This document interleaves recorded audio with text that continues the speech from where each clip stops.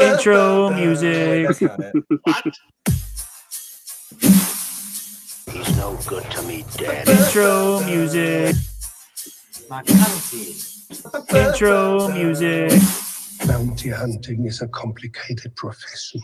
Complicated it is indeed, but you know what? We make our way through, and we are here once again. Banter, Beskar, and Bantha Milk, a Mandalorian podcast. And Rob, I got to say, your beard looks great. Your hair is growing in really lovely. You look really handsome. Wait, And my followers. I have many more followers now, too. Rob, I was looking at the wrong screen. I apologize, my friend. No. Rob is here with me, but we also have a guest. How we doing?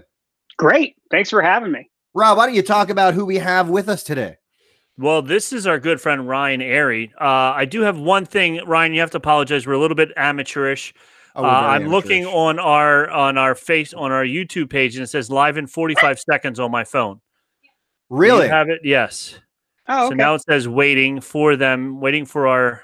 So you're telling me it actually waits until exactly 8 o'clock before it allows think that's us what it to was. go live? Oh, I didn't know we were going out live on the YouTube. Oh, we're live on the YouTube right now. We're You better trying believe everything. it. That's all Oh, right. that's cool.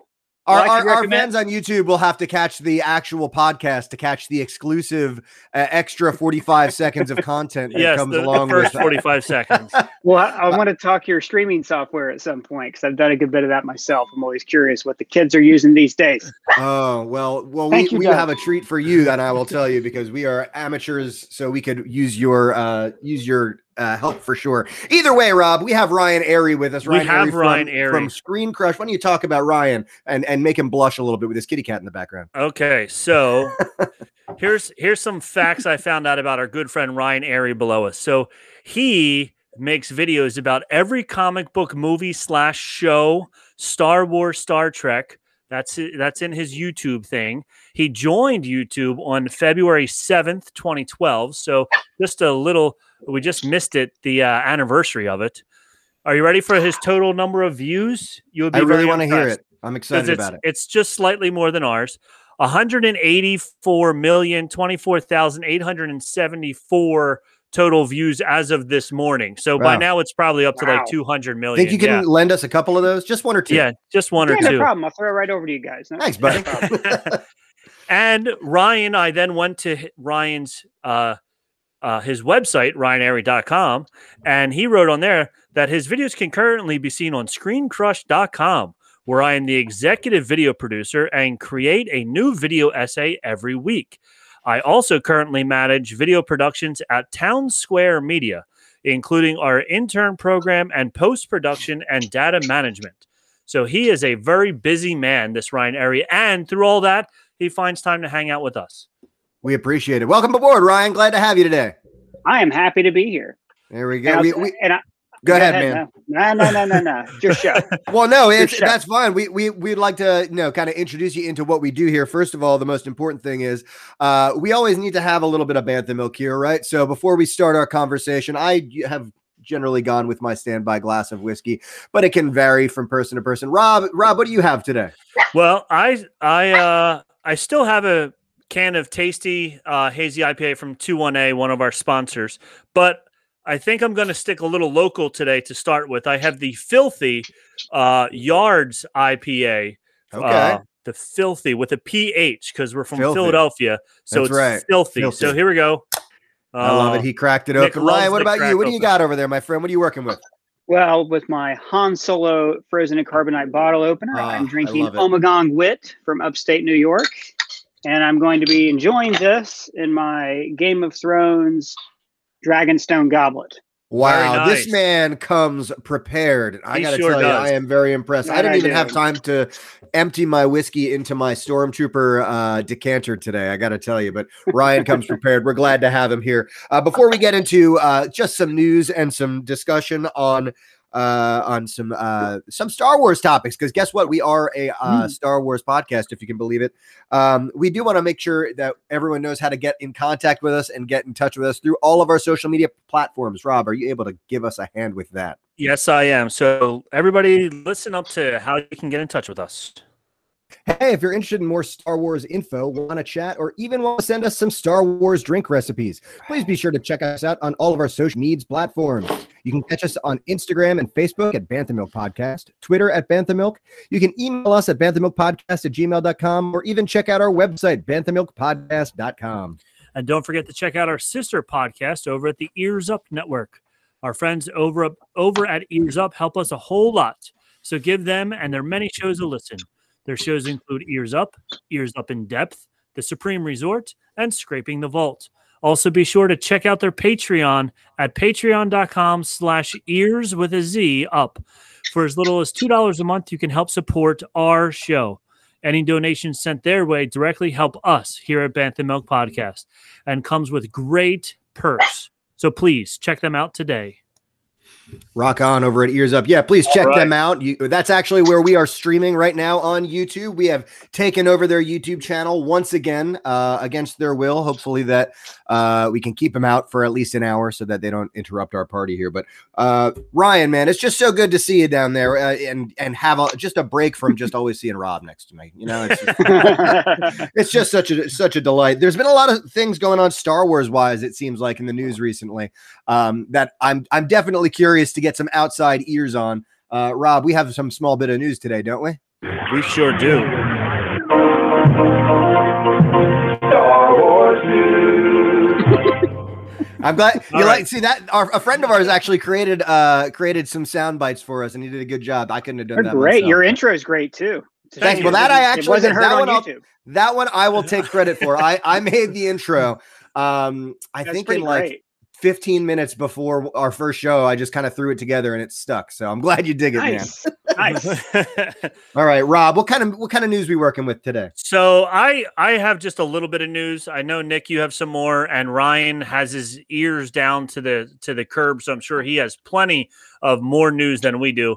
But somebody told me that Gina Carano got fired. I don't know about that, but that's the scuttlebutt that I heard. You're lying. I am lying. So how dare you? So unfortunately, we won't be seeing her anymore on the show. I thought her character was good. I thought her tweets were a little out there, but to each is their own, and Disney did not approve of it. So there's been a whole lot of, and it's just creating all sorts of drama around. I felt like we were finally in a Star Wars franchise where we were free from drama. The saltiness of Star Wars fans has somehow escaped The Mandalorian, and like we all rallied around this brand new and beautiful piece of entertainment, and there had to be something, right? There had to be something. So there we go. So who knows? Ryan, do you think they're going to replace her or just lose the character altogether? They're not going to replace her. Star Wars, unless you're casting like a young version of somebody, it seems like they don't do recasting. Sure. Okay. What I'm interested in, though, I'm sure that they had plans for her and the Rangers of the New Republic series, and now they'll just invent a new character who's fulfilling the same role, What I'm curious is, will we still see Cara Dune in the comics, in the novels, in an expansion universe? Like, is it going to be like a Maud Flanders, she's scrubbed from existence forever? Right. Or, are they going to continue that just without, Gina Carano? Right. Well, there's two ways they could go with that. I feel like they could go the way of, they can continue to expand her backstory in those comic books and in those other legends and kind of keep that going. Or there is the Star Wars way of going about doing things. Sometimes they could Captain Phasma her, and basically just stop treating her with it. And just like, we're done with her now. She's gone now. Well, Phasma got a novel. She did, but that a part of the problem with Phasma is that the best part of her was in the novel. Maybe we'll get the best part of Gina Carano or of Cara Dune's character still to come, right? I don't know, but I was sad to see her. She wasn't, I don't think, a linchpin character, but I think she did a good job. No. She was. I mean, she brought that physicality that you want from. Was she MMA? I think she was MMA. Yeah. Okay. Yeah. I always get MMA. I'm not I don't follow sports fights. I don't know. So you're not an MMA fighter yourself? No, I used to be. I had to retire. Selling too many death sticks. You took an arrow to the knee. I get it. She brought that physicality. That was fun. No one would ever look at her and say, "Oh, what a great actor." Where's her Emmy?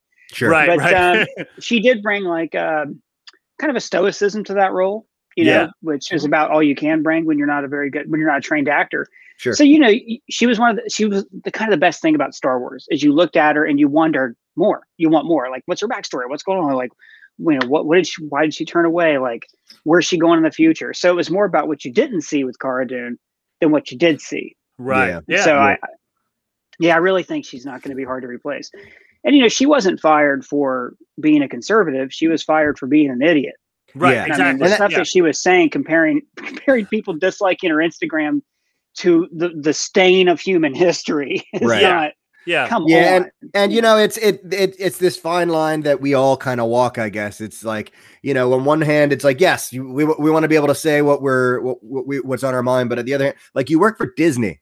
Disney doesn't care about anything but making money. Yeah. Mm-hmm. So like, and you know, if you've been like us and you were following the story, you know, they didn't exactly fire her right away.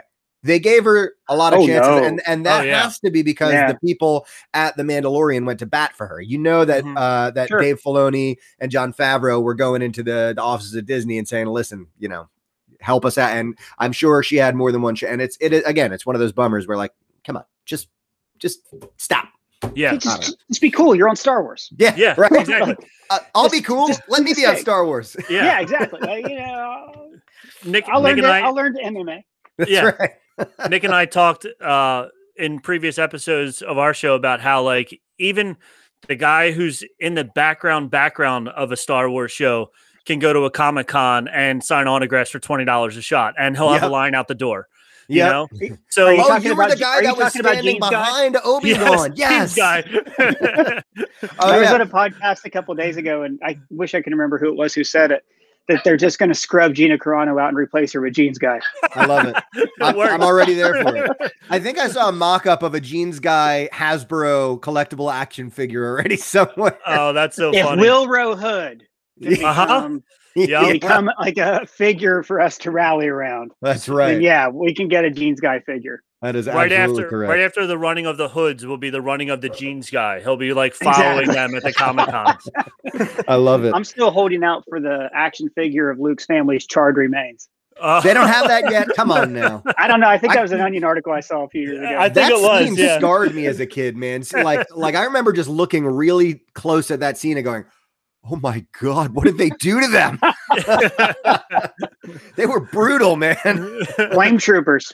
Yeah, I guess, man. Oh gosh. All right, so that's Gina Carano. You got any more Star Wars news for us here? I think you have a couple of articles. I will tell you, there's no articles, but I've just been kind of watching what's been going on social media, and there are two people who have been oddly more active. Right. First of all, I followed Tony Horton on Instagram because, you know, I'm a former P90X. Right, because I hate myself apparently. But no, I love Tony Horton, and Tony Horton has been recently training with Ewan McGregor. Ewan McGregor has been showing up on Tony Horton's Instagram, and this has happened before. I've seen it in the past, and it's gotten my hopes up. But I'm wondering if, because of some of this Obi-Wan action going on, we're going to see a little more of that. And maybe he's training for some of the physicality of that role. So. Maybe that's nothing official. That's no news, Star Wars news. But again, I have been seeing more movement with him. The other person I've been seeing loads of movement from on Instagram is Ray Park. Ray Park has been posting all over Instagram pictures of Darth Maul, pictures of him getting in makeup for Darth Maul. So I don't. Didn't you send me the headpiece? You sent me the headpiece. There was an image he posted on his Instagram of just the headpiece, and it said something like "Meet me on Dathomir." Right. So again, I haven't heard any official stories about his involvement in a new Star Wars franchise, but I mean, off the top of my head, I'm hoping we don't see him in the Obi-Wan series, just because I don't know how that would fit in with the Rebels ending. But you know, we've got. We still haven't heard from, you know, that last scene in Solo when we get our little teaser for Darth Maul as the head of the crime syndicate. We haven't gotten anything from that. So maybe something's coming, another Solo movie. Who knows? Who knows? Just some interesting stuff happening. I can lay a theory down for you. Go here. I want to hear it, Ryan. I want to hear your theory. Rebels, that scene in Rebels takes place, I think, pretty soon before New Hope. Sure does. If memory serves, right? he's already Alec Guinness age, basically. Yes. So if you're Obi-Wan and you're on this planet and you're watching over this boy and you hear rumors about Darth Vader, so Anakin's still out there, but you also hear about this Crimson Dawn crime syndicate that's making moves on Tatooine and threatening villages there, and you're like, oh man, I got to clean up Darth Maul now. That's something I think could pull him off the planet. Okay. If he has to. Interesting. Yeah. And then that could be bringing Crimson Dawn into it. Could be that solo sequel that we're honestly never going to get, but it would be a way to continue that tease that we saw at the end. I'm down. Way down for that. Yeah. Set that baby about 5 years after, because we don't know, and this is brilliant that we had this not in a comic or a novel. We don't know how Darth Maul and Crimson Dawn fell from grace. Nope. True. Yeah. Nope. Yeah. There's a lot of questions still out there for sure. And it is one of the things that I love about how they're doing this rebranding of Star Wars content since the movies have kind of finished, is they are kind of marvelizing their universe and making things connect a little better. And this is, I think, a perfect way to do it, using Maul, a character who they originally killed off, and we thought we had seen the end of. And honestly, when Maul came out, he was so underused and poorly used, and like he was the coolest character, and then he was gone. And so a lot of people were kind of sad to see him go, and then were kind of sad to see him come back because they were confused about it. But they did such good things with Maul when they brought him back.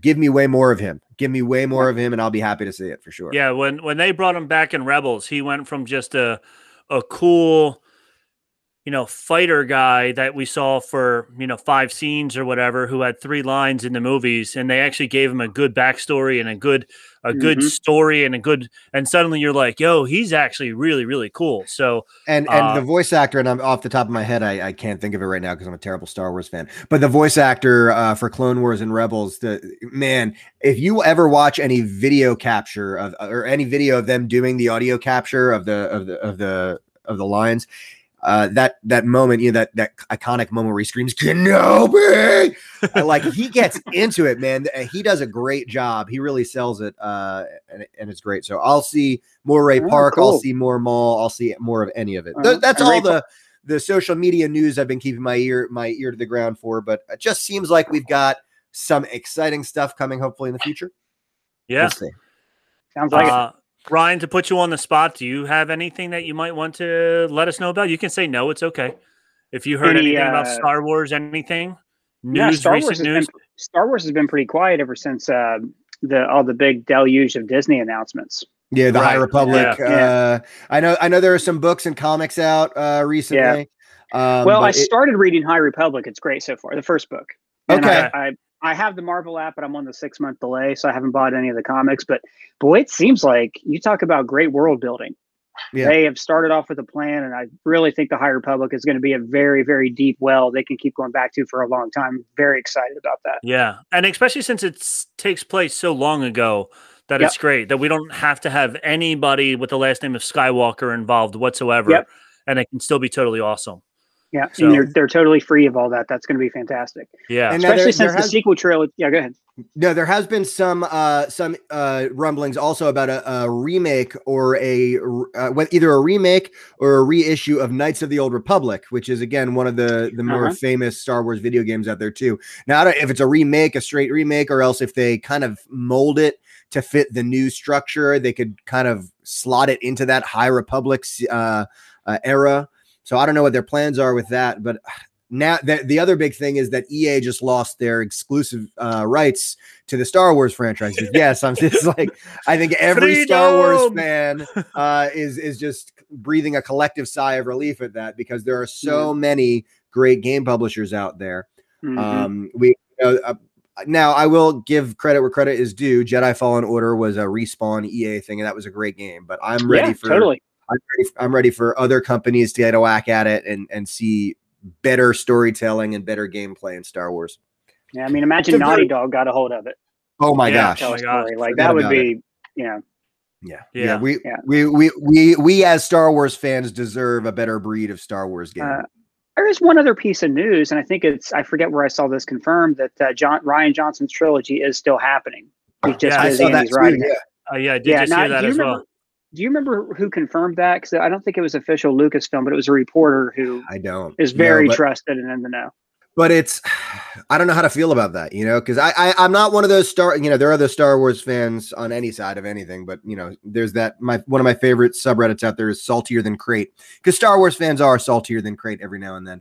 But I don't know. It's hard. It's a double-edged sword, because I liked some of what was done with Rian Johnson's movie, but it makes me worry about like his, the D&D from Game of Thrones, subverting expectations, like setting you up for something that you want and then not giving it to you. That has its place, but I just don't know if it's in Star Wars. Rian Johnson did not leave a good impression with us fans. I think he knows that. I don't want to try to get too far into like that debate, but I mean, I walked away from Last Jedi with kind of the opposite feeling. I liked the subversion of expectations, because we just put a video out about this too, about comparing. We did this Versus series where we compare two different movies with similar scenes. Sure. We did Jedi and Rise of Skywalker. But for me, like the prequels deliberately mirrored the OT. And then all of a sudden the new series was doing that with Force Awakens. And so when Last Jedi came along, I welcomed the subversion, because I thought I knew what was going to happen. It was boring for me. Right. Yeah. And I also think that everything that most fans dislike about Last Jedi was inherited from Force Awakens. Oh, you don't like that Luke is a sad hermit? JJ put him on the mountain. You know what I mean? Yeah. Yeah. So to see him get to start a movie at any era on his own, like begin it and tell the story from the start, I'm pretty excited about. Yeah, I agree, and I think a big part of it is the lack of unified vision, and we've talked about that on this podcast too. Is that I think Ryan I think they set him up to fail, because there wasn't this unifying vision. If there were 3 movies planned with 3 different directors, but Disney came to them with this overarching story. This is our story. I think that he would have been set up less to fail, or even the same writer. Or even, absolutely. So like Marcus and McFeely for Marvel, Yep. So we'll see. I think you're right. Having one director like Rian Johnson do a 3-movie arc and having it be his, I think is only a better thing than what we had there, right? But good bit of news there for our Star Wars news, I would say, Rob. We had there's just one more thing, and this is a personal news for us. All right, Rob, let's hear it. Nick and I have been working diligently. We all know what month is up next, March. For those of you that don't know, I'll let you know. And March is March Madness. So we are coming up with our own Star Wars version of March Madness. That's right. Where we are coming up with a ranking of 64 Star Wars characters, and we're going to have them all battle out somehow to see who is. And we're still trying to figure out the wording of it, because like favorite Star Wars characters, very subjective, most powerful. There's like 4 who are super powerful and the rest who aren't. I don't know. Maybe there's going to be a massive writing campaign for like, a Porg to be the most powerful Star Wars character. And all of a sudden we have a Porg versus Darth Plagueis, and Darth Plorgus comes out on top. Yeah. Just because you've never seen a Porg fight doesn't mean they can't. He's not wrong, man. Exactly. So they got to survive somehow. Octo is a dangerous place. So we are we're setting that up, and we're going to have on our Facebook page and on our Facebook group, Sacred Jedi Sacred Text. Jedi Texts. For those of you who haven't seen it, go check us out. Facebook.com/groups/Sacred Jedi Texts. So we're going to have a couple of battles every single day for the month of March. So hopefully people take it seriously and don't all vote Porg over Luke Skywalker, and then Luke Skywalker's voted out in the first round. Vote for Porg. So that's what we're going to be doing coming up soon. So everybody keep an eye on that on our Facebook page and our Sacred Jedi Text group and all that good stuff. So I think that now wraps up the news. So since that wraps up the news, Star Wars news. all right. But of course, the reason for this season, the man of the hour, why you've all tuned in today, is because we do have our friend Ryan Airy here. And again, as we mentioned earlier in our podcast, we're so excited to have Ryan here. I did actually check out the video that you just mentioned of comparing the Return of the Jedi to the Last Skywalker, or the Last Jedi, or Rise of Skywalker. And so you put out some great stuff. And so we're just really happy to have you here. Thanks, man. And thank you so much for being here. I know Rob has some questions for you. So Rob, why don't you take it away, my friend? So I'm going to start off by saying little fanboying here to you, Mr. Airy.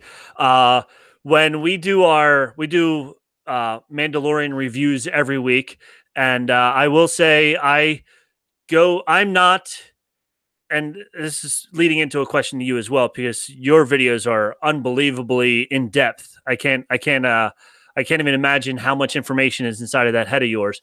But Thanks, yeah, but so I do check out YouTube a lot to find out things that I didn't see or I missed in a lot of the Mandalorians, and I did come across your videos, and I was like, oh my gosh, this guy knows everything.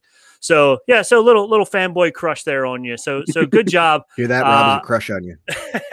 I was very impressed. So first question is, how did you start? You started like reviewing movies and then turning into all these Easter eggs and stuff like that. So your YouTube page started in 2012. So what gave you the idea to start doing this way back when? Well, technically, I don't own the YouTube page. That is owned by Town Square Media, the company I work for, who owns Screen Crush. Okay. But I was hired there as a video editor for like different brands. Screen Crush they did something called You Think You Know Movies, which is like little factoids. Hey, here's 10 things. You think you know Star Wars? Here's 10 facts about Star Wars, that kind of thing, right? The freelancers did that. I was not involved. And then I did a video on my own, a Marvel video, and the producer at work saw it and said, this is great. You should do this for Screen Crush. But within that, what I've done over the years is put more and more of myself into it. And I've had less and less, I've had to answer to people less and less, to the point where I don't own the channel, but I write everything on it, and I, supervise everything on it. So it kind of became a thing where at first I was just throwing stuff at the wall. I liked video essays. We did a few of those. We did a few like lists, and then we started doing those Easter eggs, and then the real thing was like when we did The Mandalorian and The Watchmen, because that was a weekly that we could keep going back to, which was just amazing. So then it kind of really took off after that. Unfortunately, Disney Plus puts everything out at 3 a.m. So that means that on Friday, I get up pretty early, to jump the gun. And it makes it, like you said, it makes it really hard to remember all the knowledge you've retained about Star Wars when you're under a blanket in the bathroom recording into a microphone at 5 a.m. so you don't wake anybody up. That's great. Yeah. But I also like credit all the other channels who do this kind of thing, who I watch and go, oh, I got to get better. I got to work harder. That kind of thing. Well, congratulations. That's what we're doing right here. Yeah, there it is. Yeah, we did the same thing. I mean, so this second season, this is our second year doing it. We started with the first year of The Mandalorian, and this second season, we were like, all right, we got to get our show out on Friday, man. Like, it would be like Saturday, Sunday, the first year, and we were like, all right, you have a time. And it was, our first year. So it was all that, but like this past year, we were like, all right, Friday morning, we're like in our classroom talking about it. Friday night, we're recording and talking about it, because you got to get out there. Otherwise, there's so many people out there doing this right now. Yeah. And you had so much to talk about this season too. There was so much season 1 in of The there. Mandalorian, a lot of fun, but this season was like, my God, every episode you had all these connections coming at you from all these other different media. Would you consider yourself, now obviously you work for Screen Crush, you're a movie buff, are you specifically, do you like sci-fi? Are you a nerd? Do you like, what would you say is like your specialty so far as what you really are into in far as movies and entertainment? The two things I'd say I have the most encyclopedic knowledge about are Star Wars and comics. Marvel, great. DC. Comic wise, a little. It's been a while since I collected DC on the reg, but so I'm a little bit more of a Marvel person. But like I've collected both growing up. I collected Archie comics growing up. I Star Wars comics, and then when the EU happened, I read all those. Not every single one of them, because that's impossible. But like I've always been in those two things, and I love Star Trek too. I'm actually doing a big rewatch right now. I watched TOS for the first time, and I'm working my way back through TNG, and it's quarantine. Why not? Yeah, why not? Yeah, absolutely. I saw one of your tweets. You put out a picture of you. My guess was in your teens, maybe early 20s, but it looked like in your teens where you were in front of boxes of comic books. Yeah. And you were like, for all you people who don't believe me, I've been collecting for a really long time. So and a there lot was of just those like, books are DC too. Yeah. that's awesome. I'll tell you, Yeah. the newer Star Wars, I've never been, I've always like gotten a comic here or there, but I've never been like someone who's just had comics around. The newer Star Wars comics are starting to get me into comics because I just really like the art style and the storytelling. When I got into Jedi Fallen Order, I read some of the Jedi Fallen, like the preamble comic books in there, the Darth Vader series. Yeah, they're really great. Yeah. It's a really interesting introductory into some of the characters in that. So I've been really digging the Star Wars comics recently. The Vader series are great. But they're frustrating because you read them and you go, this should be a movie. Yep. This like story of Anakin right after he becomes Vader and has to earn his lightsaber. That should be a movie.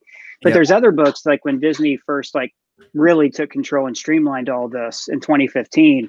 Great comic book writer named Jason Aaron and John Cassaday, one of my favorite comic artists, did the Star Wars series. Where, so good. They were showing you like the moment Vader found out that Padme survived and gave birth, like when he found out it was a Skywalker who blew up the Death Star, and he like begins this like shadow campaign against the Emperor. Little things like that like perfectly join together the prequels and the OT and make them both better. As a result, comics are, I think, a better medium even than the novels because they're visual. Sure, and right. Are cheaper. And Star Wars than is visual too. I think Star Wars is itself such a visual thing. The storytelling is such an important part of it. But one of the big selling things in 1977 was how amazing it looked, and being able to see some of this stuff in a comic book. I'd rather, I think, see it in a comic book with beautiful artwork done than read it and have my brain fill in the gaps. Mm-hmm. Although the best Star Wars novels, like the Timothy Zahn, original EU, right, you can hear that score. Sure. When you read it, when they really get you, there were some bad ones too, though. Yeah. EU novels.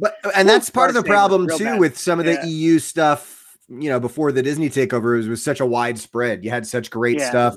And then you had some stuff you were just kind of scratching your head. And it's hard to find like good, I feel like, adult approachable Star Wars. Like there's a lot of young adult stuff out there that you kind of got to weed through. You find the Thrawn series, like the new stuff, and you start to get a little more mature.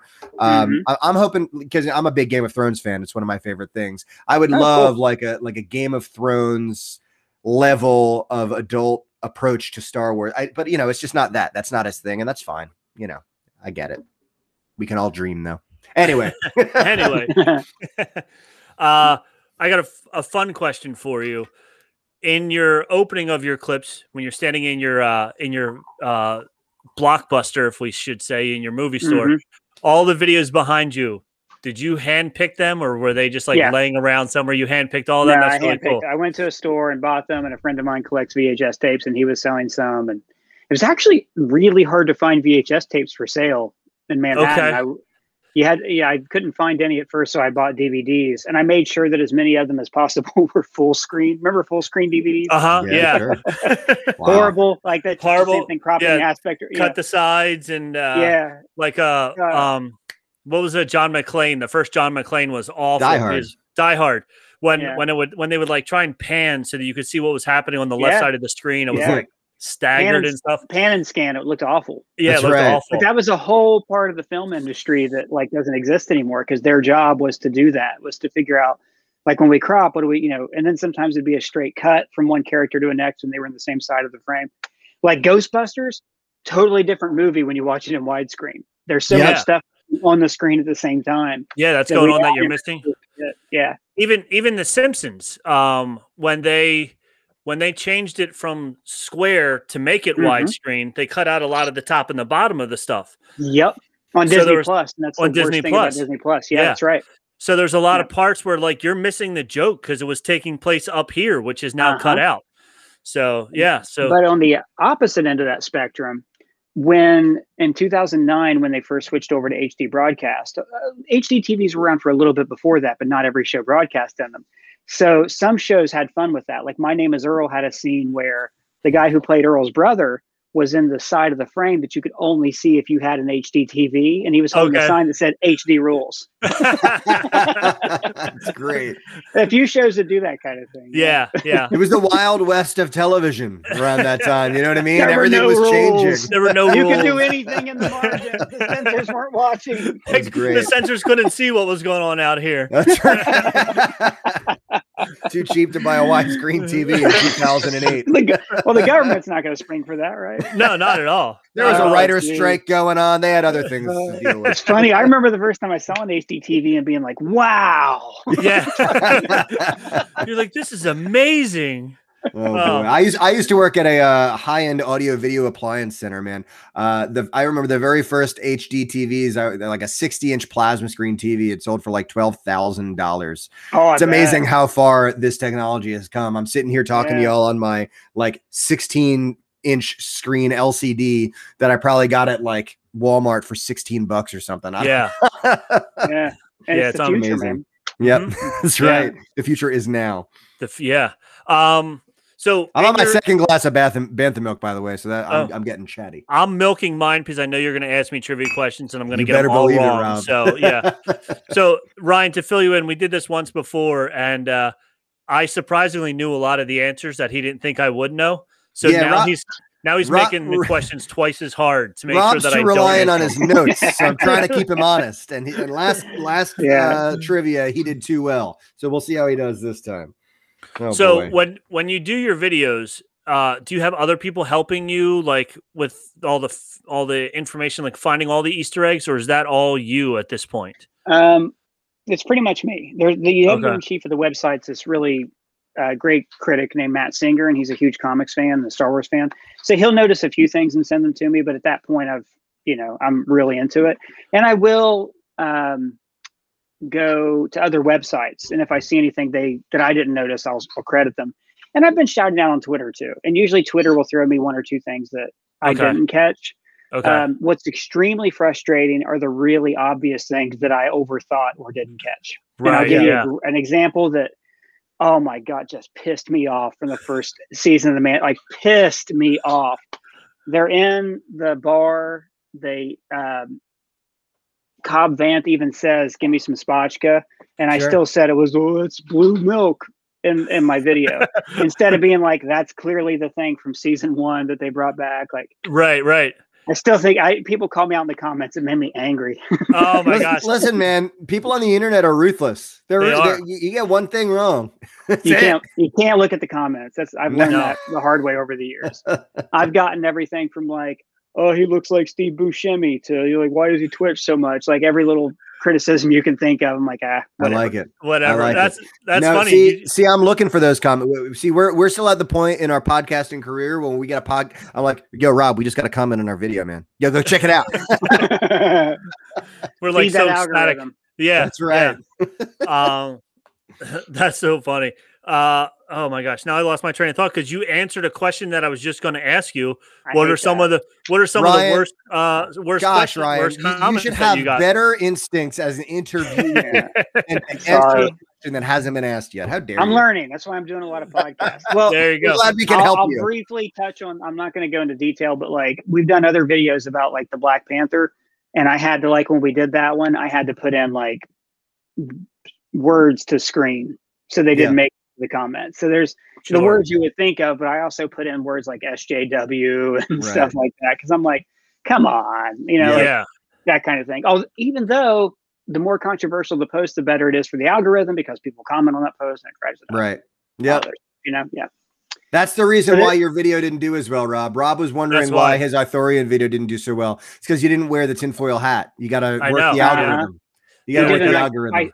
Ithorian, is that what you said? Yeah. Well, somebody, on the hammerhead. Yeah. On we do this spotlight dance thing segment where we kind of zero in on one specific segment, and Rob did one on Ithorians, and it was very informative.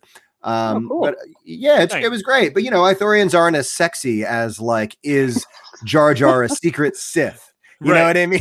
So like it just didn't get the clicks. That kind of theory is like, why doesn't Ant-Man go in Thanos' butt? Because it's dumb. It's stupid. Like, listen, Ryan, this is what we're trying to sell to. It's mass appeal. Nah, your thing, this is intelligent. This is, gentlemen, let's broaden our minds. That's the plan. That's what you're selling. Yeah. That's what we're we're selling. That's what we're trying to sell.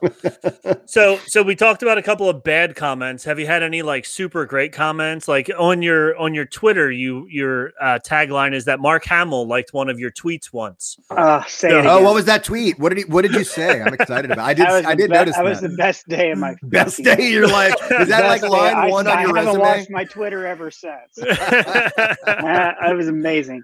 That was because I think it was my friend Patrick Willems, who's another video essay guy, who does great stuff. Check him out, Patrick H. Willems. I think he said something about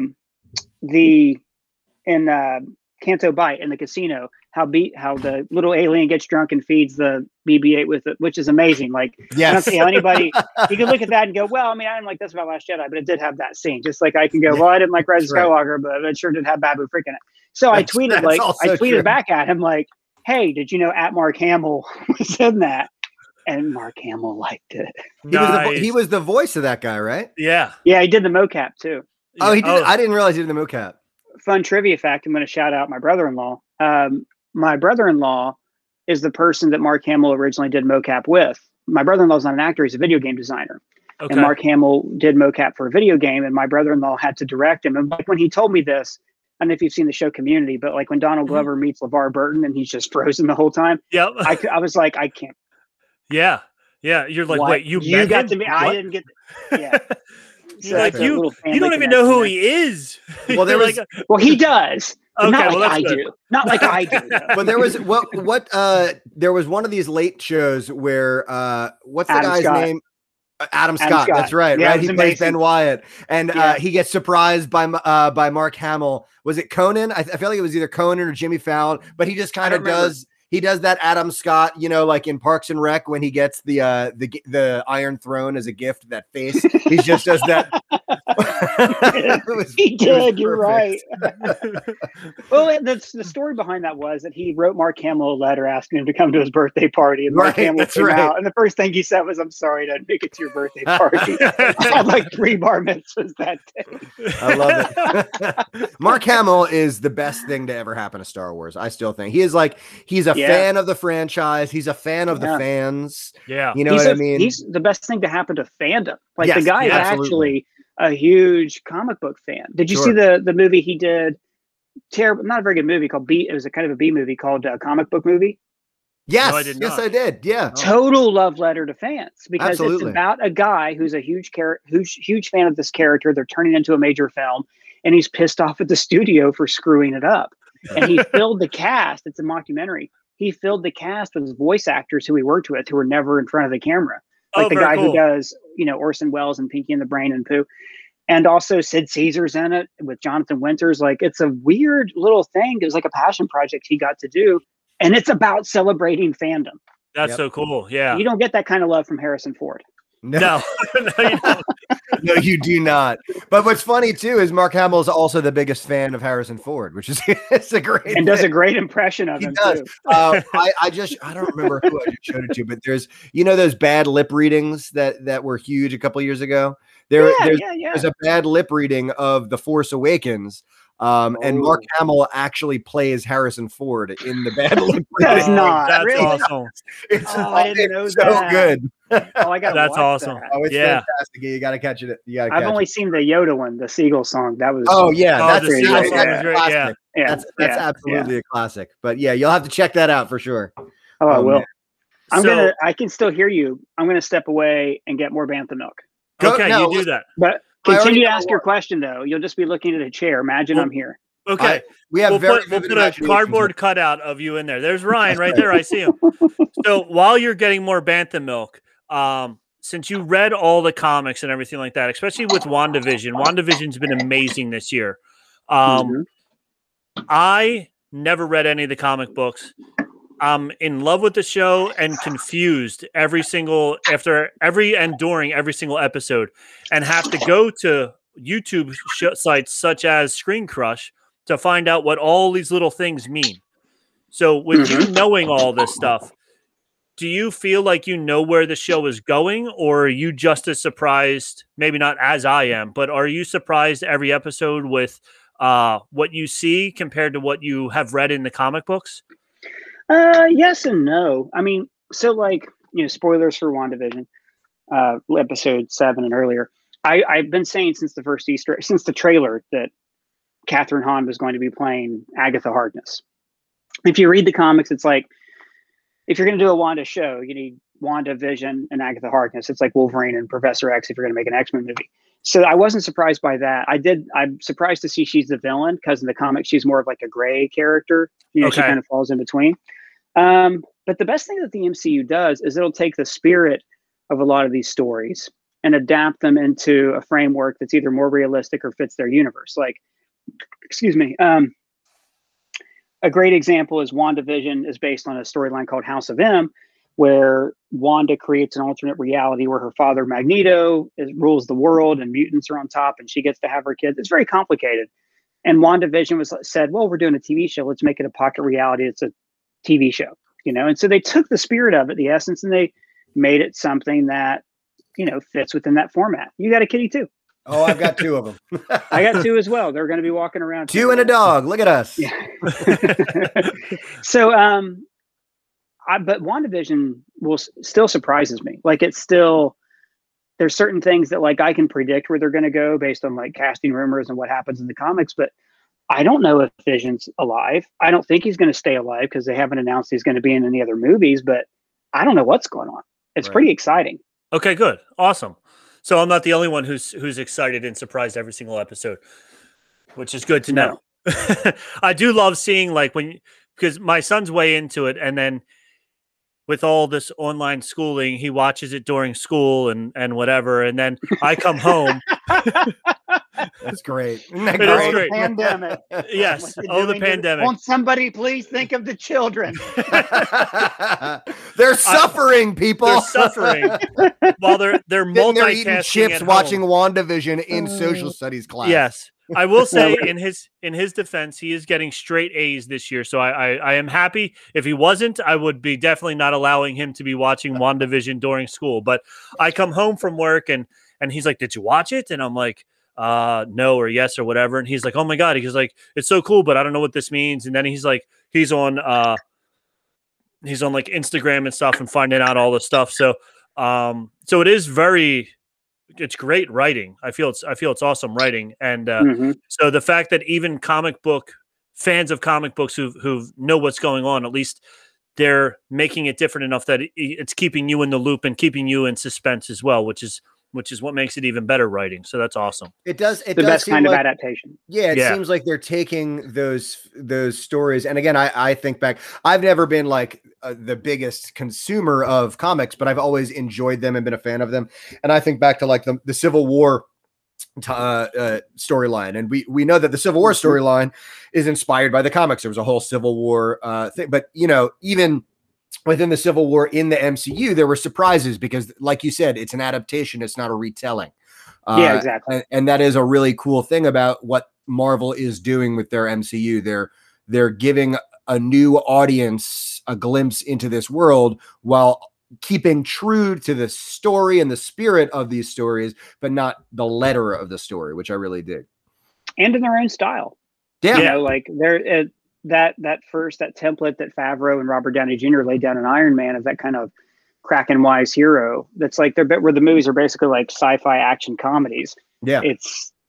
It's been imitated every movie. Like there's a house style that some people deride and I happen to really like. And I'll say it does seem like DC is trying some of that. My favorite DC movie recently has been Shazam. Underrated. I thought it was a great movie. Absolutely. And it used a lot of that Marvel kind of tongue-in-cheek humor, almost making fun of the superhero genre while embracing it. Meanwhile, you have like your Justice Leagues that are, just drowning in, I think one of the worst movies I've ever seen in my life. And I hate saying it because I know I have friends who really like it. Aquaman is one of the worst movies I've ever seen in my life. What? I couldn't handle it. I know. I hate saying it. I can't handle Mary it. Poppins, a sea monster. There's an octopus playing the drums. There's sharks with laser beams on their heads. There's crab people. There's Jason Momoa doing Romancing the Stone in the Desert. James Wan came at that movie like it was the only Aquaman movie that was ever going to be made, And he was right. all in the same movie. We had to get it all in there. And Make sure he damn gets it, everything in right. Oh, it's so bad and great at the same time. But that's you know one of the few. Yeah, go ahead. No, and that's fine. I like plenty of bad movies. One of my favorite childhood movies is the Super Mario Brothers movie with Bob Hoskins and John Leguizamo. You know, I'm a fan of bad movies. Yo, open the door, get on the floor, Yo. everybody walk the dinosaur. George Clinton. You just lost credit right there for that, man. Yeah. Man, it's funny. I grew up watching the Super Friends cartoon on Saturday mornings. And Aquaman was my favorite superhero as a kid. Like I was like, I love the ocean. I love swimming and like pools and whatever. So I was like, oh, Aquaman's awesome because he does everything that I like to do. I like to swim. I like to, do all the stuff, and he can talk to the animals. Rob used to talk to fish as a kid. He was sitting I was at my fish tank trying to talk to him. No one understands me. But then, as you get older, you go. As you get older, you realize how like Aquaman's only useful when you're near the ocean because he's still strong. He was strong. Yeah, he was strong. Yeah. But his superpowers of talking to the dolphins and getting the dolphins to sink a ship or whatever they were doing or help him out somehow. If once they're in Idaho, Aquaman is pretty much useless. So it's funny that they finally made an Aquaman movie, and I was like so excited. I'm like, yeah, my favorite. And then I was like, darn it. So it was fine. Whatever. Too bad. Yeah. So one last question I have, and then we can get into other stuff because I know we're running out of time with you. So you love comic books, you love movies and comic book movies. Are you into, what else are you into? Video games, sports, cars? What else does Ryan Airy like to do? I love video games, so I don't play them because I tend to get extremely wrapped up in them. No, that makes sense. Yeah. Console games, at least. Recently, I did finally finish Miles Morales and Last of Us 2, and anything Grand Theft with Grand Theft in front of it, I'm going to dive into. Red Dead. Got really into all those games. I spent a lot of time playing little building games on my phone, like Forge of Empire, Simpsons Tapped Out. Oh, Simpsons tapped out. Rob's a tapped out. I'm on there guy. Still, yeah. Oh, great, yeah. Level 989. I'm not up to 989, but I'm 940 or something like that. You didn't do the free donuts trick?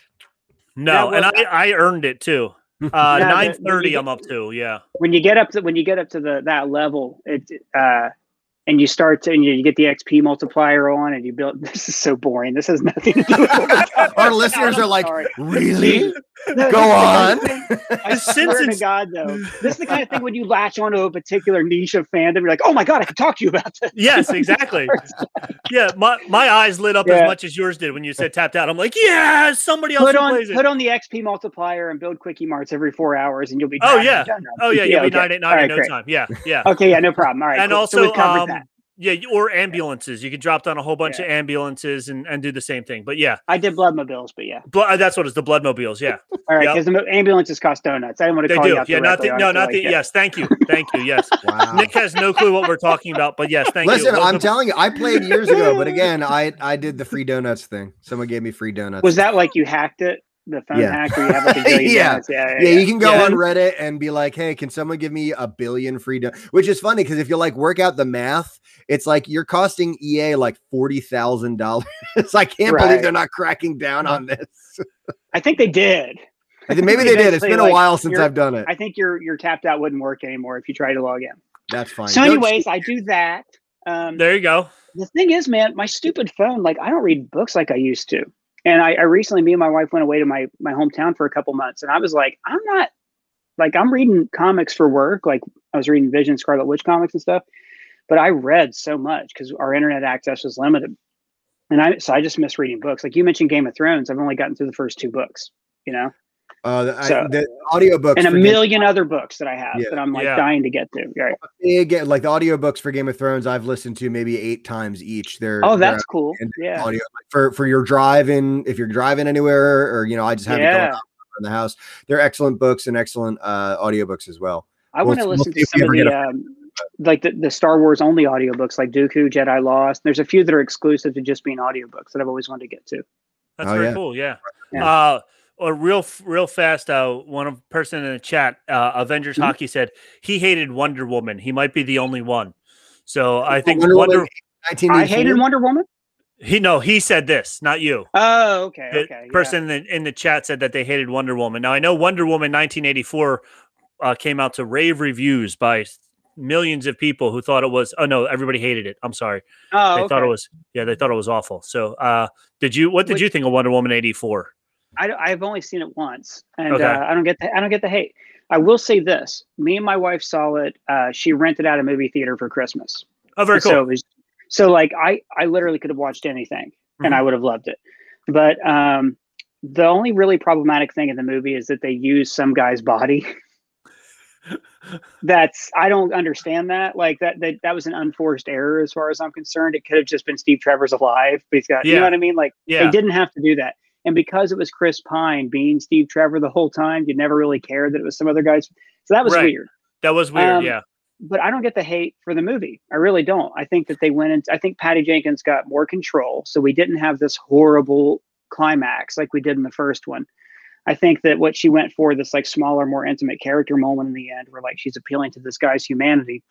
If anything, it was a very simple story. I think Chris Pine even says, "Oh, it's like the monkey's paw. It's like the wish that's cursed." Right. Yeah. But again, they went for a theme. They said it's 80s, it's materialism, and we're going for a specific, response. There's also this trope of like superheroes losing their powers in the sequel, which works. That's the reason you see it so much. It's because once you see them achieve their zenith, you have to see them knock down a peg. Sure. Yeah. I haven't read many reviews because I held off on reading them when they came out because I hadn't seen the movie yet. And I don't have any problem with the movie. I mean, it's so different if I watch it again. It would be better for me financially if I did, because I get a lot of traffic from shitting on DC movies. But I was like, oh, that's a good movie. That's all I want. I don't need like a really, I don't know what people are wanting from their Wonder Woman movie they didn't get.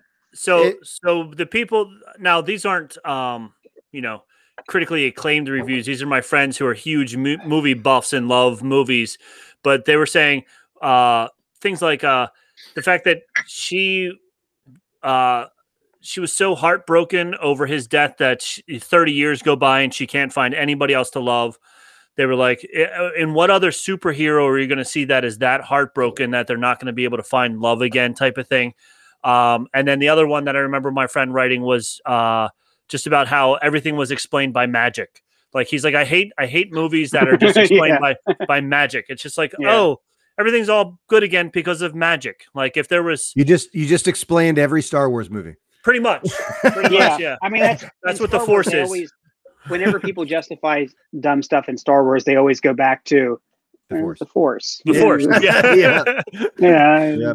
Wasn't George Lucas? All he was just like 11 feet higher than Anakin. I don't understand. It's the Force, man. It was the Force. All right. The Force did it, yeah. high ground power. It's powerful stuff. But wait, in Phantom Menace, the same thing happened. That he didn't. It was the Force. It was the Force. It was all the Force.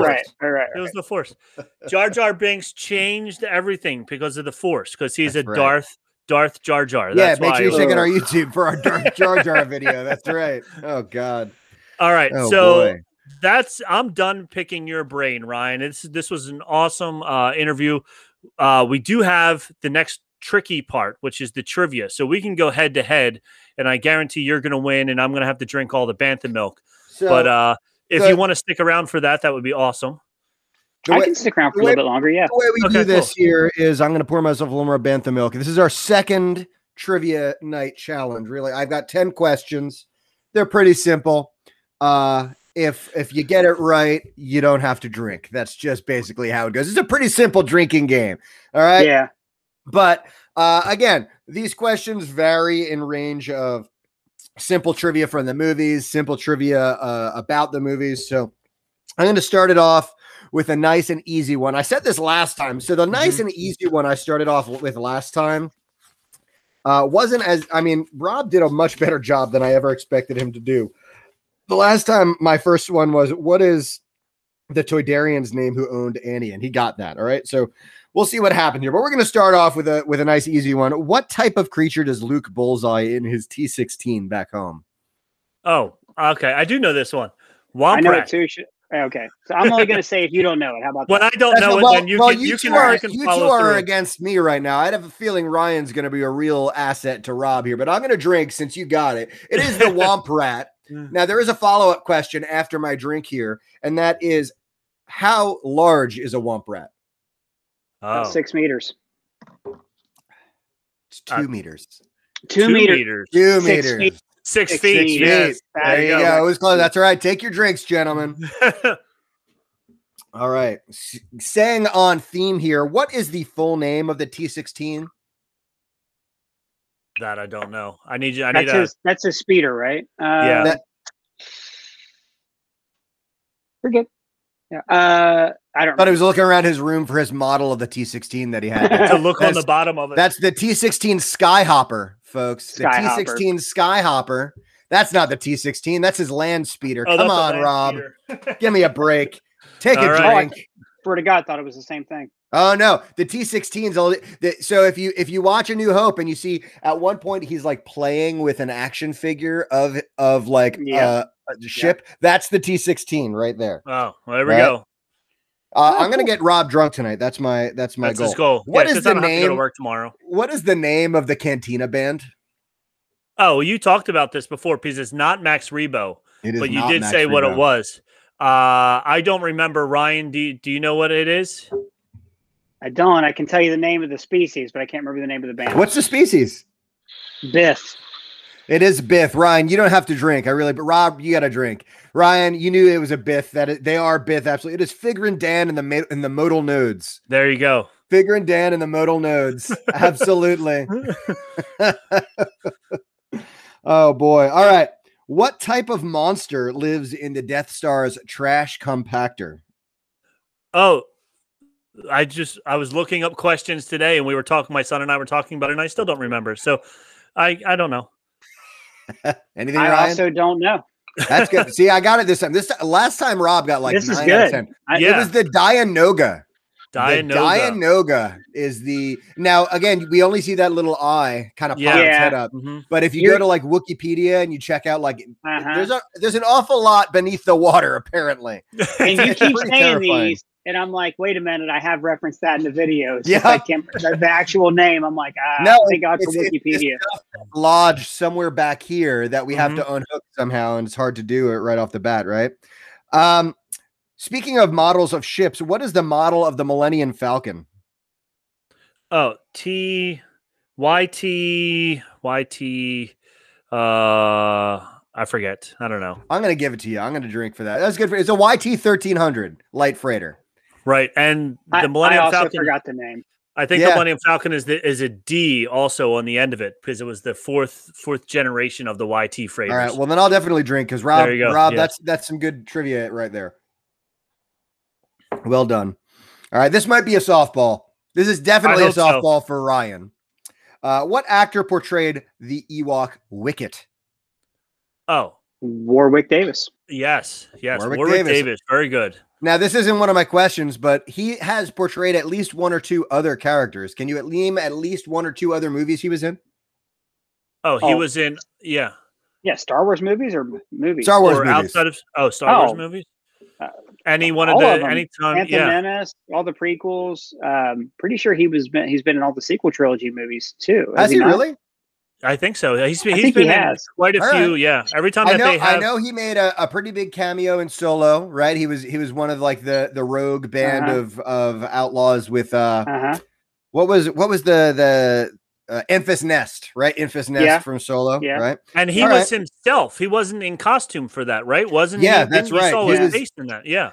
Yeah. But you saw his face in a different character named Wald. He played 3 characters in Phantom Menace. There was Greedo, Wald, and I can't remember the other one, but you see his face like in Phantom Menace as well. All right. Okay. Awesome. Ryan.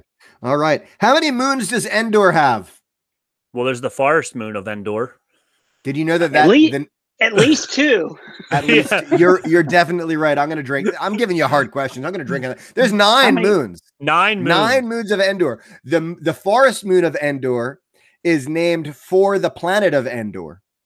Right? But there are actually 8 other moons. I didn't know that. And there are actually 2 suns in the Endor system. Oh, look at that. How about that? Yeah. I never knew that.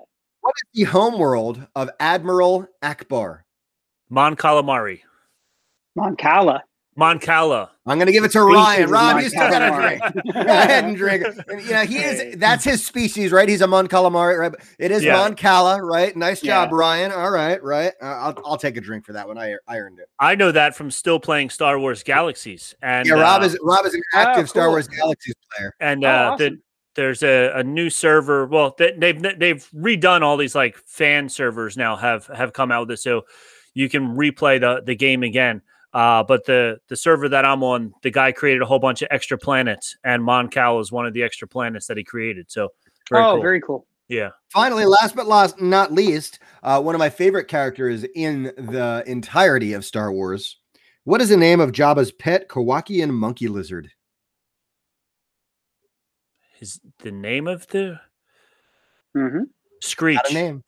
Not Screech. That's actually not a terrible. Salacious Crumb. Yes, Salacious Crumb. There you go. Yeah. Crumb. Nice Very job, good. Ryan. Yeah, that one I knew. That's a pretty famous one right there. That's a so far as what Rob was saying earlier about any background character is going to have their own Wikipedia page. Salacious B. Crumb is sort of the epitome of that, right? This basically the only role this little dude had in the movies is to laugh and be menacing, and yet he is a beloved Star Wars character, right? And that's one of the great things about Star Wars. That's right. Absolutely. Yeah. That's all we had. I will tell you, I did a lot better this round, Rob, than I did last round. Yes. So now I have my range, right? This was a little too hard for you. Last time was a little too easy. I got to find my sweet spot. You got to find somewhere in the middle where it's nice and even. Yeah. So I love also talking about Salacious Crumb, about what Jon Favreau and Dave Filoni have done with The Mandalorian, where they keep bringing back all these little characters. Like when you see the monkey on the spit, and you're just like, oh, that's awesome. And people are like, and the little guy watching him is the worst part of that. Yeah, he's like, Mom. Oh no, I'm next. It's not going to be fun. I love it. So yeah, all right. So now moving on to our last part, which is our whole Return of the Jedi segment. I have Ryan. It would seem that you have some thoughts about Return of the Jedi, right? Yes. You did a whole comparison video on your Screen Crush YouTube channel comparing two different, and you had said that that's something that y'all do on Screen Crush, right? Is comparing two of these movies together. So it would be definitely interesting to hear your thoughts on this movie. I love Return of the Jedi. It has a near and dear place to my heart as a child. But the first time I ever saw Star Wars was in 1990. What was it? 1996 when they re-released it in the theaters. 97. Okay. I was kind of old for that. And, but when I went home that night, I remember I went home from seeing A New Hope and I watched Return of the Jedi. I didn't watch a new Empire Strikes Back. It's funny because Empire Strikes Back is today my favorite. But I went straight to Return of the Jedi because I just had to see how it ended. Right. So it has a very close and dear place in my heart. So I remember seeing it in the movie theater in 1983. So that just shows. Oh, that's awesome. Yeah, I was wasn't 10. quite alive. So, no, you weren't, but I was 10. So it was like, I just remember. I remember we had to. My family went camping every weekend, and when we were driving, my dad was reading the book to us first in the car, not while he was driving. My mom was driving; he was reading, and then. When we finished the book, then we went and we saw it. So it was really cool. So that's a great, great memory that I have, of all that time. So I remember seeing it in the movie theater and being totally loving it. So, so that's my little flashback. Now you have some really cool stuff that you can tell us about Return of the Jedi.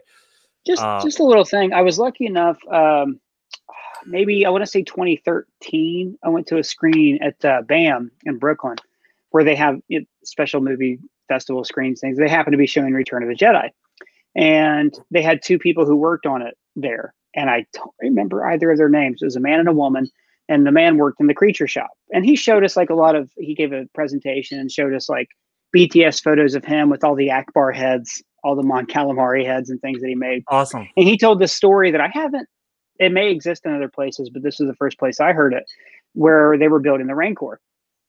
And they were working on the puppet and doing it with stop motion. And George Lucas was like, "No, I want it to be a man in a suit." And they were like, oh, that's really, it can't work for this reason, that reason.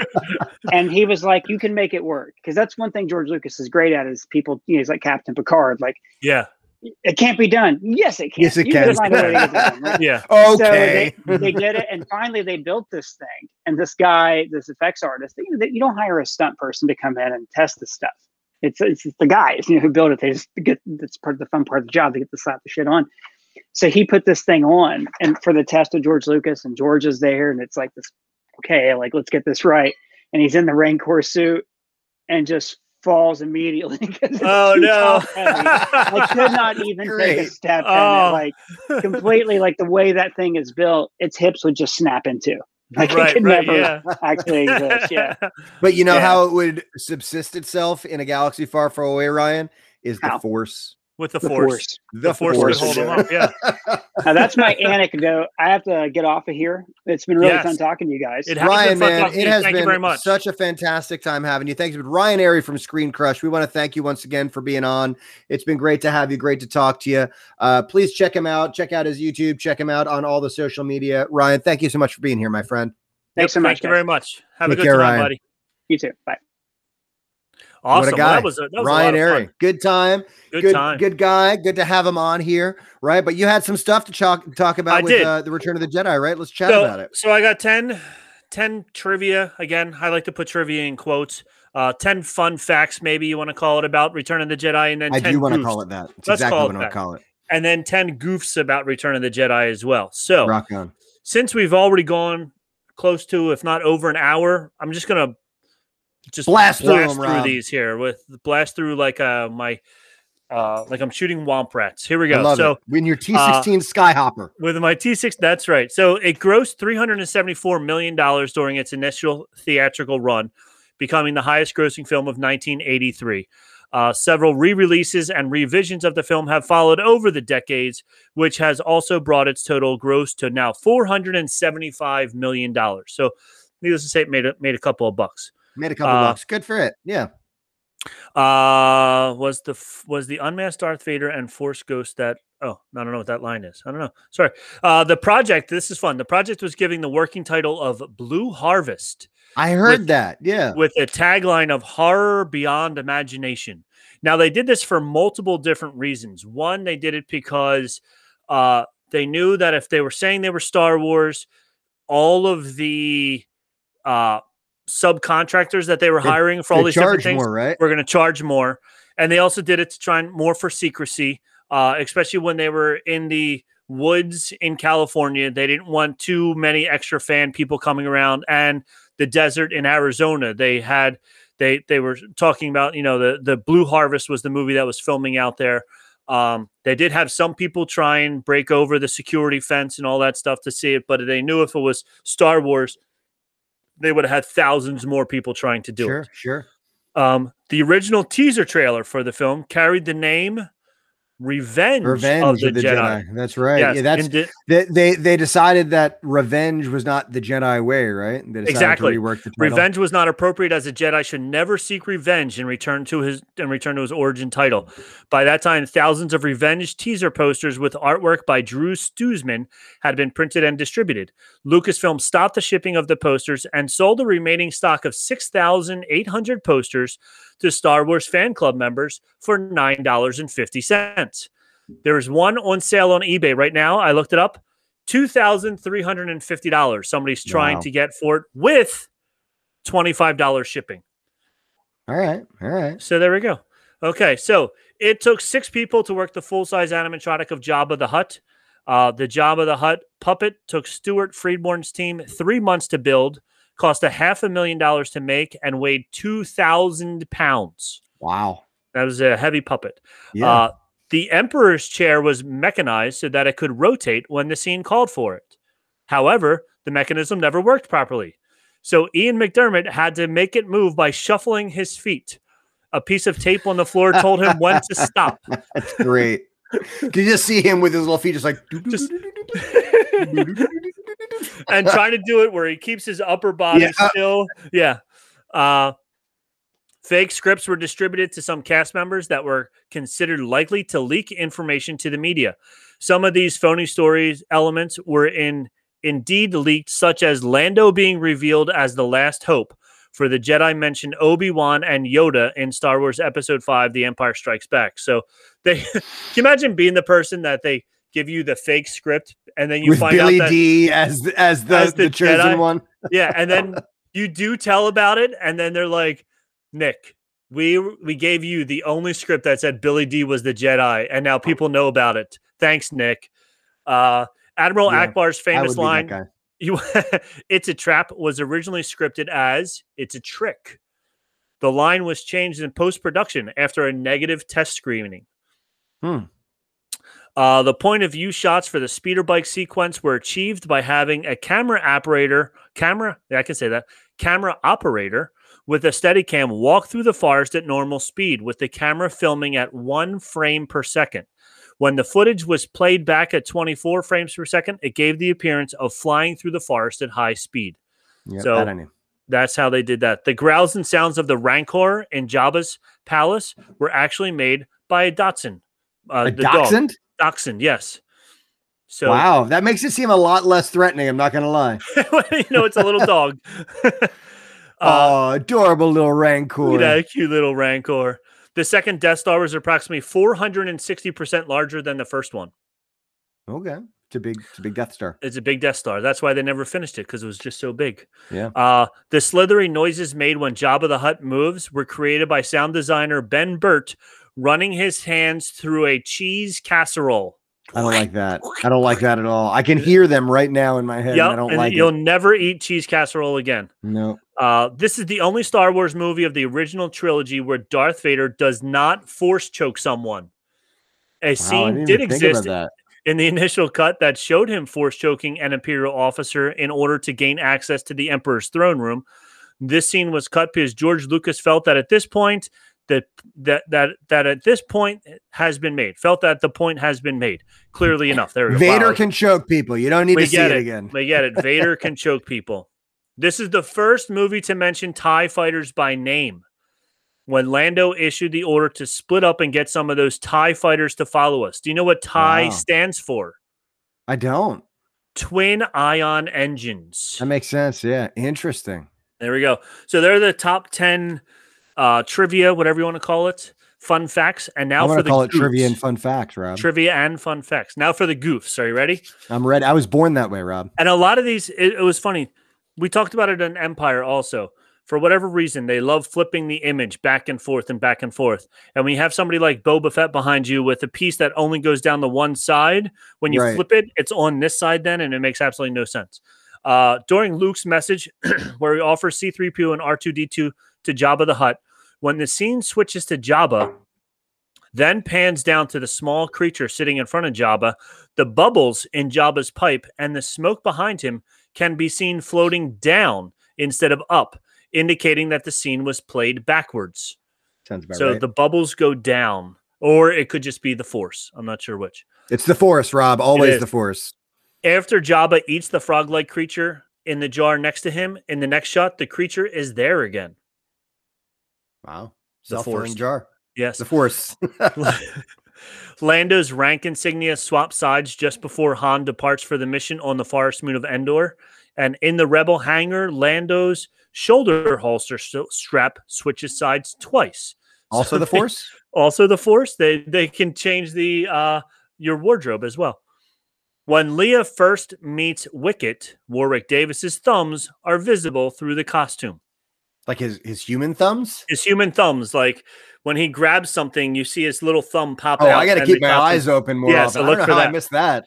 And apparently that happens with a couple of different Ewoks as well. If you look closely at their hands move, but the costume hands do not. Interesting. During the climactic lightsaber battle, when Darth Vader is searching for Luke in the lower section of the Emperor's throne room, okay, so think back to where that is. You clearly see that all the large structures in the area are suspended from the ceiling with a few support poles holding up the platform that the Emperor's throne sits on. Luke seems to be hiding behind a wall that doesn't exist in the established shots. When Darth Vader taunts Luke enough to get him to attack, Luke jumps out, and the wall is nowhere to be seen as it's just open staircase behind him. So they filmed some scene with him behind a wall that's not actually there. All right. The dress which Leia wears in the Ewok village was not in her possession when she arrived there. Yeah, who made her that dress? So Star Wars Forces of Destiny Ewok Escape explains how the dress was already there. So the Ewoks already had that dress in her size. Good for them. That's Good for them. Thinking. They knew that she was coming. When Vader throws his saber at Luke, who is hiding on the catwalk in the Death Star, Vader's saber's blade is coming out of the butt end of the hilt, not the proper blade end. So when he throws it, they must have CGI'd in the blade on the wrong side. So that's pretty funny. That's not what you want. No. In the droid torture chamber, the GNK, the Gonk droid, is turned upside down. Yep. It is turned upside down, and hot plates are supposedly lowered onto its feet. Sure. Okay. These hot plates never touch his feet. No, they don't. Despite the release of Scream and Steam and a Scream, they're like this far away. Yep. It's almost like when you're going to like an amusement park and you're seeing like the animatronics as you're like waiting in line that are like supposed to do something, but they know if they keep doing that, they're going to break it. It was the 80s. You had to suspend your animation a little bit. You had to suspend your imagination and just imagine that this droid was getting tortured. And last but not least, during the Battle of Endor, Wedge sends a message to pilots in Red Squadron. Yet, the pilot who responds to the message is clearly an AWIG pilot with Green Squadron. Wow. Yes. So those are some unacceptable goofs. Rob. How dare they? I quit. I'm done with this Star Wars podcast. If George Lucas can't get his stuff together enough to get this right. To get this right. I mean, he's had 30 years now to get this right. 40 years now to get this right. He hasn't released a special edition addressing all these issues. I'm appalled. I'm appalled. Yes. Well, I will say, I finished 3 glasses of Bantha milk, I think, Rob. All right. So you are going to have fun tomorrow. Yeah, Rob and I are going to be in work tomorrow, and I'm going to be just napping in my class, I guess. Either way. Man, what a good show. We had Ryan Airy on from Screen Crush. It was great to have him. He was a wealth of information. He was talking us about a lot of different geek and nerdy stuff, right? So it was just such a good time to chat about Star Wars. We've got a couple more shows coming out this month. So make sure you check out all of our social medias. Check us out on Instagram, on Twitter, on Facebook. Check out our new Facebook group, facebook.com/group/Sacred Jedi Texts. You can get all your Star Wars news and memes and silly posts and interact with us as well. It's been a good show, Rob. It's been a great show. It's been a lot of fun. So, and don't forget on Facebook and Sacred Jedi Text to look for our March Madness bracket breakdown that is coming very soon when March starts. So yes, indeed. Check that out come March.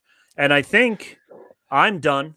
That's it, man. Done. From all of us here at the Bantha Milk headquarters in sunny, delightful New Jersy, we have spoken. We have spoken.